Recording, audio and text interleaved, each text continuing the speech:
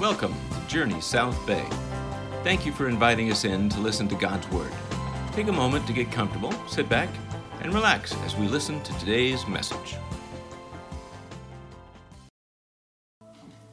Good morning. I'm DK, and if you can, please stand for today's scripture reading. It is from Luke 21, verses 12 to 19. Before all this, they will seize you and persecute you. They will hand you over to the synagogues and put you in prison, and you will be brought before the kings and governors, and all on account of my name.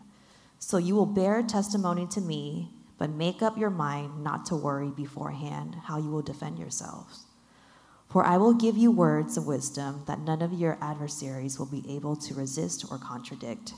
You will be betrayed by even parents, brothers and sisters, relatives and friends, and they will put some of you to death. Everyone will hate you because of me, but not a hair on your head will perish.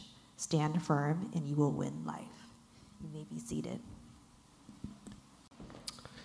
In the weeks leading up to Easter and on Easter, we're going to pause our series that we've been looking at in the book of Ephesians to focus on and look forward to the celebration of Easter, because that's what it is. Easter is the claim, the celebration, the monument of why people believe and why it's worth being a Christian. But in order, and on Easter, we're going to have a huge celebration. We're going to have food. We're going to have things to hang out and engage with. We're going to make it great for the kids. But in order to get to Easter, in order to get that celebration, you have to go through the cross. And it's not just Jesus' cross, but it's our cross. It's actually really fascinating how Luke writes out his gospel, that several times before he actually gets to the narrative of Jesus' own death, one of the ways that he prepares us for his death is actually talking to us about our death. That is one of the ways that you and I begin to really access the meaning of Jesus' death is by going through a spiritual death of our own. So let's unpack that this morning as we look forward to Easter, that you and I are going to go through a spiritual death. And a spiritual death, it actually has many facets. There's many ways you could talk about it, but the specific one this morning that we're going to look at in this text is that you and I will go through a spiritual death by being persecuted. That Jesus says, if you want to follow me, if you want to know Easter, you will face persecution. Let's understand that under four headings. One, that you will be persecuted. Two, why you will be persecuted. Three, what can happen when you're persecuted. And four, how you actually can process and take persecution well. First, that it will happen. So in verses 16 and 17, Jesus says this for us in our text. He says, you will be delivered up even by parents and brothers and relatives and friends. Some of you they will put to death. And then verse 17, you'll be hated by all for my name's sake. He says, you will be delivered up. That's the Greek word parodidomai. It can mean to be betrayed. And that's a word actually that Luke uses all the time and actually uses it to talk about Jesus being betrayed, even the next chapter. That when the disciples sell him out, one sells him for 40 pieces of silver. He says, the Son of Man will be betrayed, is betrayed. But here, he's saying, this will actually happen to you. And then in verse 17, the word is for hated, that they will hate you. It means to detest, to disdain, to show contempt for. Now, in the Gospel of John, when Jesus is talking about this on the night before he will die, he says, the world will hate you.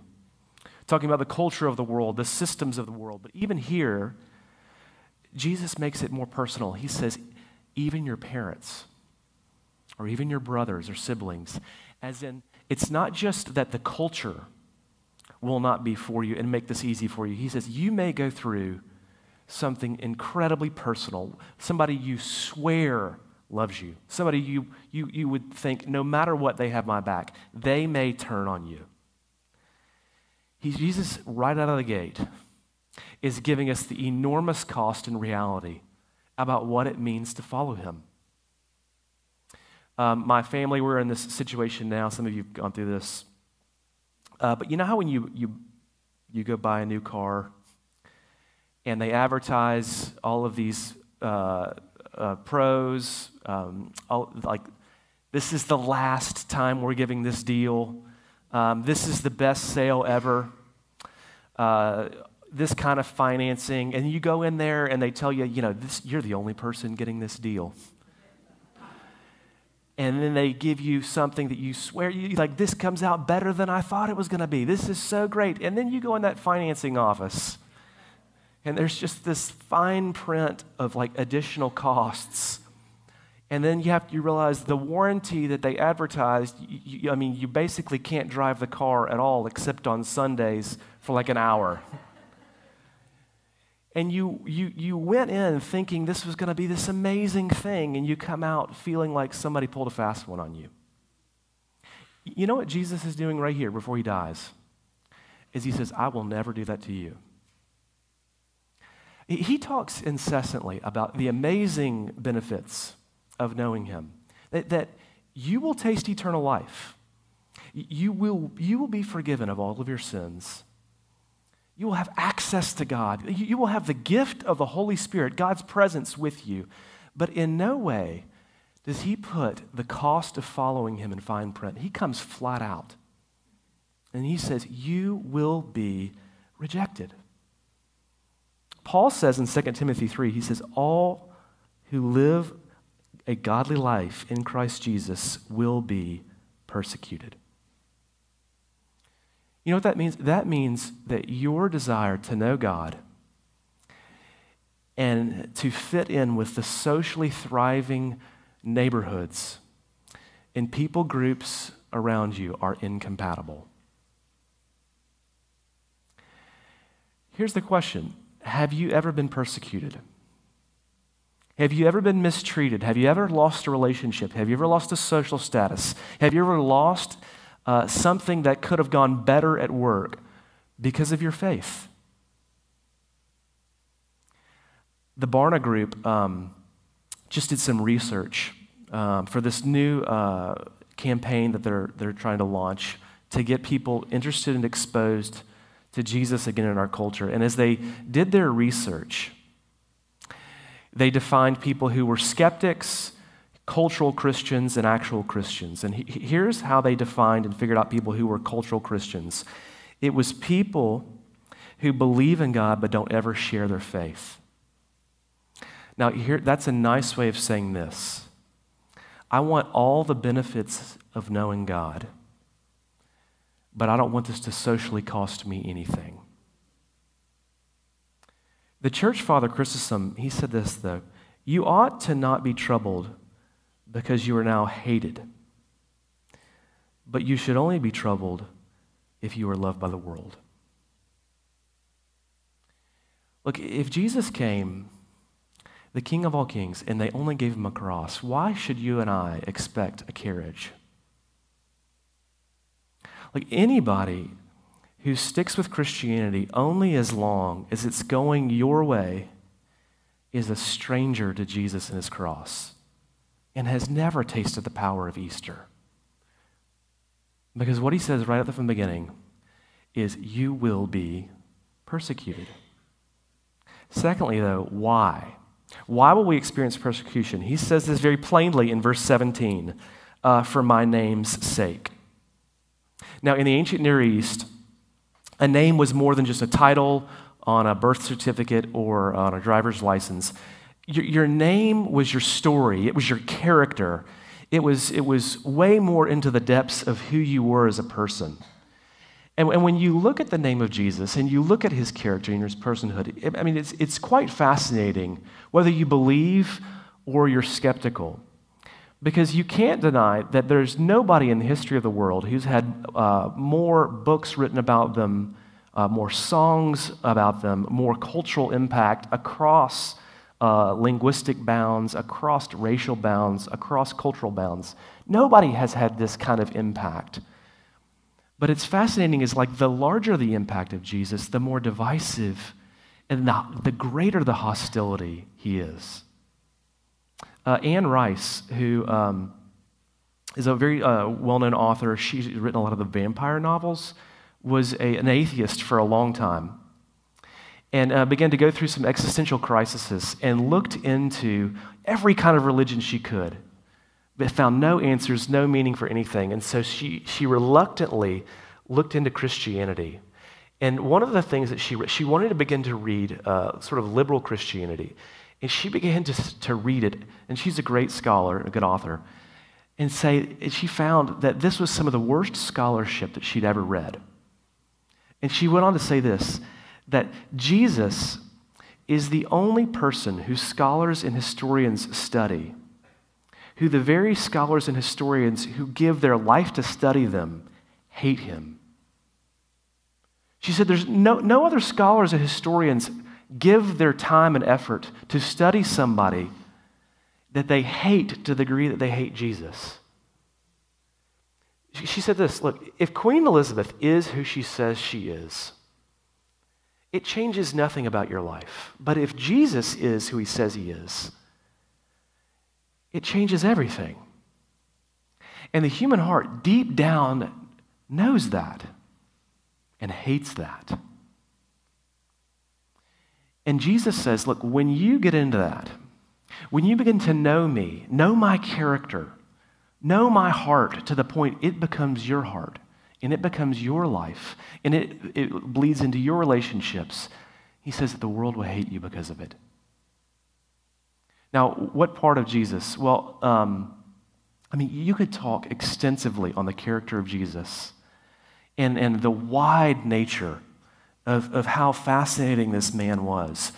But you could probably sum up the nature of his claims and why he was hated in a really a simple sentence. Jesus was a king who came to save sinners. That's the nature of his claim. That he was God incarnate and said, I'm a king, but I have a king who comes to die and to forgive. And you know what? The secular world hated it, and the religious world hated it. But they hated it for two different reasons. The secular world hated that claim because he said he was a king. And he talked about resurrection. It threatened their power. It threatened their status. It threatened the way they wanted the world to go. They hated the idea of somebody who was a mirror, who was a mirror of God's character, who was a mirror of God's holiness, who was a mirror of the way that the world was intended to be, and said, I didn't just come to teach you, I came to take over. And I came to usher in my new kingdom. And it was an enormous threat, and they hated him for it. But you know, the religious world, the religious community around him actually kind of liked those claims. But what they hated is that this same man would fellowship with prostitutes, would forgive tax collectors, would go be with people who the world, who the religious community had completely written off and said, you are not ever allowed to be in the temple. You are unclean. You are unworthy to ever be in the presence of a priest. And Jesus ate with them and dined with them and was called a friend to them. And they all hated him. And what you learn is that the name of Jesus is complicated, but it had no sides. Jesus didn't have a camp. He frustrated every camp. C. Everett Koop was the former Surgeon General of the United States of America.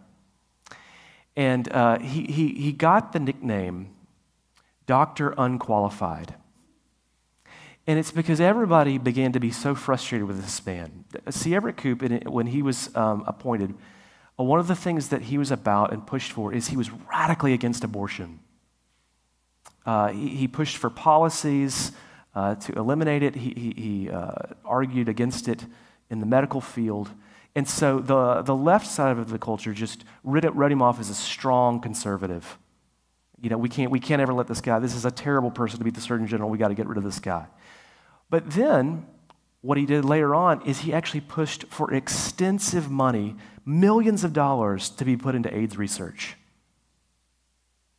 And said, we've got to pour so much into this and to go help these people and to heal these people and to keep them from dying from this awful disease. And when he did that, the left loved him and the right wrote him off. And what happened to this man is he began to have no friends and had no camp whatsoever. You know why? It's because C. Everett Koop's wife was a member of 10th Presbyterian Church in downtown Philadelphia. And she began to drag him to these worship services at night where Dr. Donald Gray Barnhouse was preaching. And C. Everett Koop became a Christian.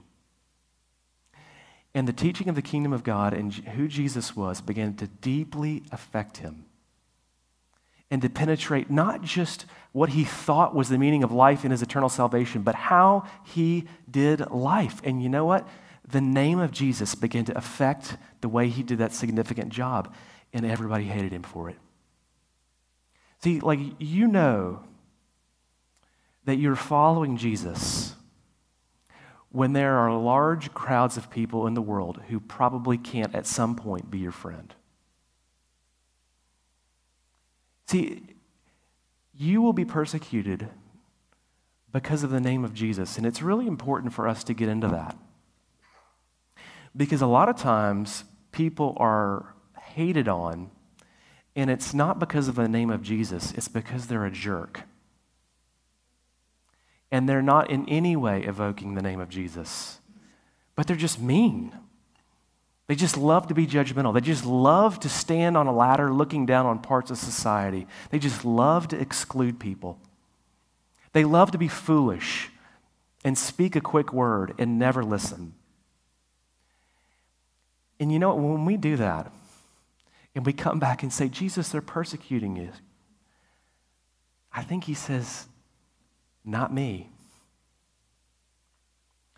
Look, if you and I are going out supposedly in the name of Jesus and not representing Jesus, you know what that is? That is taking the Lord's name in vain. Because the reason people are persecute you is one thing, is because you are loyal to this man Jesus to the point that who he was in his vast approach to the world began to take over your life. He says, you will be persecuted, but why? For my name's sake. But thirdly, if you undergo that, if you're persecuted, there's something amazing that can happen to you. Let me show you what I mean. He says this in verse 16 and 18. Some of you will be put to death, but not a hair of your head will perish. What in the world? How in the world can those two things be true? He says, what? You'll be killed, but nothing will happen to you. I mean, it doesn't make any sense. And then in verse 19, he says, and by your endurance, you will gain your lives. The old King James says, in patient suffering, you will possess your souls. Now, what's he teaching here? Jesus is teaching us that when you go through persecution and when you go through suffering, there's something amazing that can happen to you. And I think he's teaching us this. Look, whether you know this or not, something owns you. Elizabeth Elliot used to ask people, the question is not who you are, but whose you are. And the reality of life is that you were built to love something, and whatever you love possesses you. But for almost all of us, what we truly love is, even though in one word we say we love God, our deepest love are things like our children, our career, our money, our stuff, our status, the way people think about us, the way we hope life turns out in 5 years. That's what we deeply love. And that thing that we love, it's not just a part of our life. You know what? It possesses us and it drives us. And it seems like a good thing until suffering and persecution, because if those things are ever persecuted, you know what happens is it's unbearable. It makes life impossible, because when we get our identity so wrapped up into those things, you know what? They're fragile. They're the most fragile things in life. Then it feels like when there's persecution, when our kids get pushed back, when our job doesn't go the way it wants to go, when we have a dip in our finances, when something doesn't work out in a relationship or a community the way that we wanted to, it feels like we're losing our very life. It feels like the essence of who we are is coming undone. And you know what? That thing that's possessing you is not giving you life. It's sucking away your life. But Jesus says, if you will give your soul right now to God, and you will hold on to Him more than anything else, then you know what? Persecution and suffering can do nothing to you. Because the one thing persecution and suffering can't touch is a God who raises from the dead. And He holds you in the power of His finger. And if you give yourself to Him, then what persecution and suffering, you know what it will do, is it will carve off all of the fake, miserable things that you thought were going to be your life, that you thought were going to restore you, you thought were going to give you what you wanted. See, what it means to become a Christian and live as a Christian is to look at the things that have been most important to you, the things that you spent all your time, all your thoughts, all your mental effort on, and to say, these are still good, but these are no longer my primary identity in the world.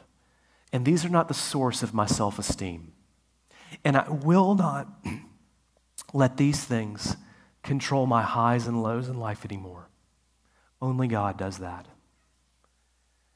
And if you will do that, if you will not let the things that own everybody own you, people will be so suspect of that.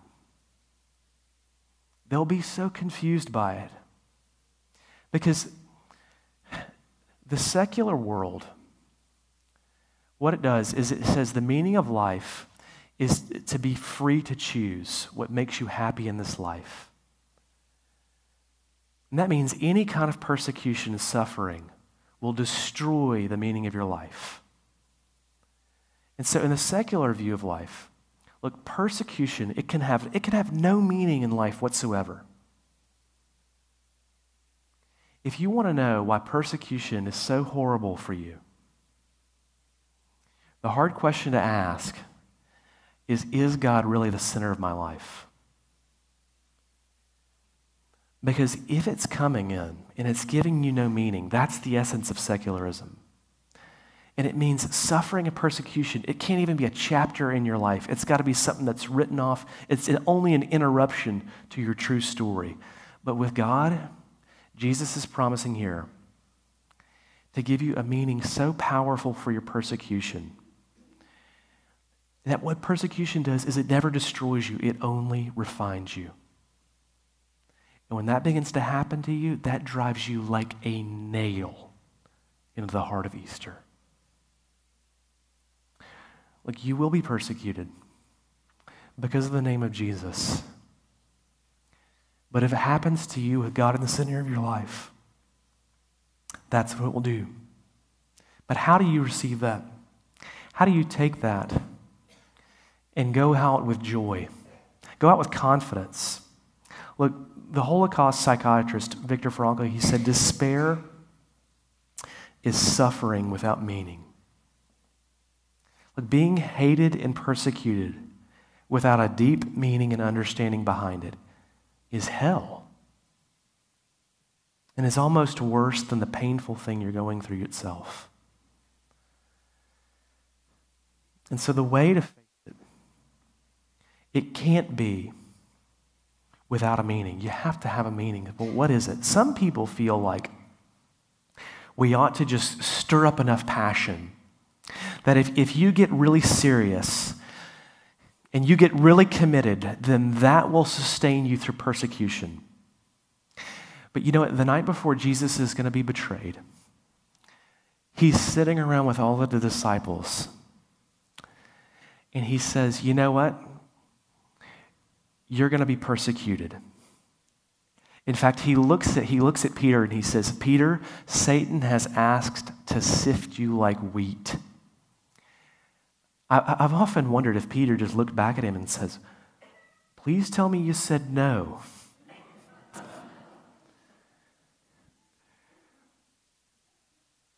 But Jesus says, you're going to be persecuted and you'll fall away.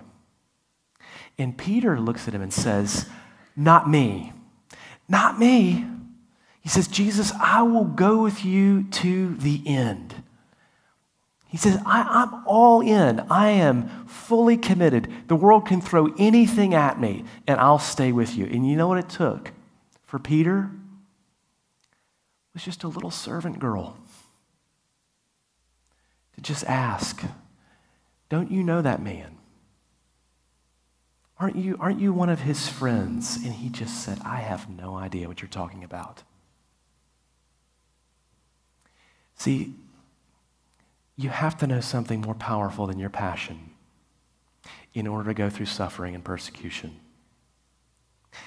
Look, when Jesus says, you will be delivered up, even by parents, he had to be thinking deep down, so will I.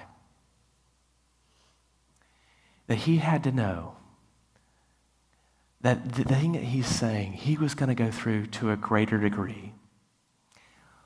Look, on the cross, and Peter learned this later, Jesus wasn't just betrayed by the religious leaders and the Jewish crowds. He was betrayed and delivered up by his own Father. So that one of the last things that he says on the cross before he's dying on Good Friday is, my God, why have you forsaken me? That he's lost the Father to such a degree. It's the only time he never calls God Father. He can't even call him Father. And you know what that means? That means that Jesus was persecuted not just by us, but for us. And you got to know that, because if you don't know that enduring persecution and facing persecution will be something that feels like you got to hold on or you're going to lose God's presence. You're going to lose God's favor. He's going to be disappointed if you cower like Peter to a little slave girl. And that means the moment of persecution, it will be hard. You will wonder if you still have God's presence, if you can hang on, and you'll wonder if this is worth it. And you'll hit a breaking point where you think this is not worth it. But if you know, and if you look at Jesus and see him persecuted and him lost for you,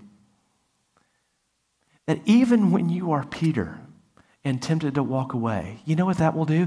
That means the persecution, even when you failed, you know God has still not lost his presence with me and still not turned his back on me, because he turned his back on the Son, who never, ever turned his back and failed in persecution. If you know that, if you know Jesus for you, you know what that will do? Persecution, it will begin to melt your heart deep into the power of Easter and make you like Jesus and experience his love in a way that you've never experienced it before. There's a great hymn that the church sings on Easter all the time. Soar we now where Christ has led, following our exalted head, made like him we rise, ours the cross, the grave, the skies. You know what that hymn is saying? It's saying the crosses that the world offers us. It's saying, bring them on. Give us the crosses, because the more crosses you give us, the higher we're going to soar, the higher we're going to rise. That persecution, what it can do is in Jesus, it doesn't sink you. It makes you soar. Are you soaring? If your faith is apathetic and bored, one of the greatest cures for it is Easter. And you know what Easter can give you is the power to give your faith a way to soar like it's never soared before in the midst of persecution. That's the first invitation of Easter. I hope you'll take that. Let me pray. Jesus, I want to live that hymn. I want to soar where you have led. I want to follow my exalted, crucified head. Lord, I want to be made like you to rise. And I want to let the world, Lord, throw on crosses. Give me my grave so that one day I'll taste the skies. I pray for everybody that we would be able to receive that, taste that, and know you in that. In Jesus' name, amen. If you enjoyed this message, we invite you to subscribe to the RSS podcast feed. This will let you know when a new message has been posted. You can also look for us on YouTube, Facebook, or Instagram at Journey South Bay. Until next time, God bless.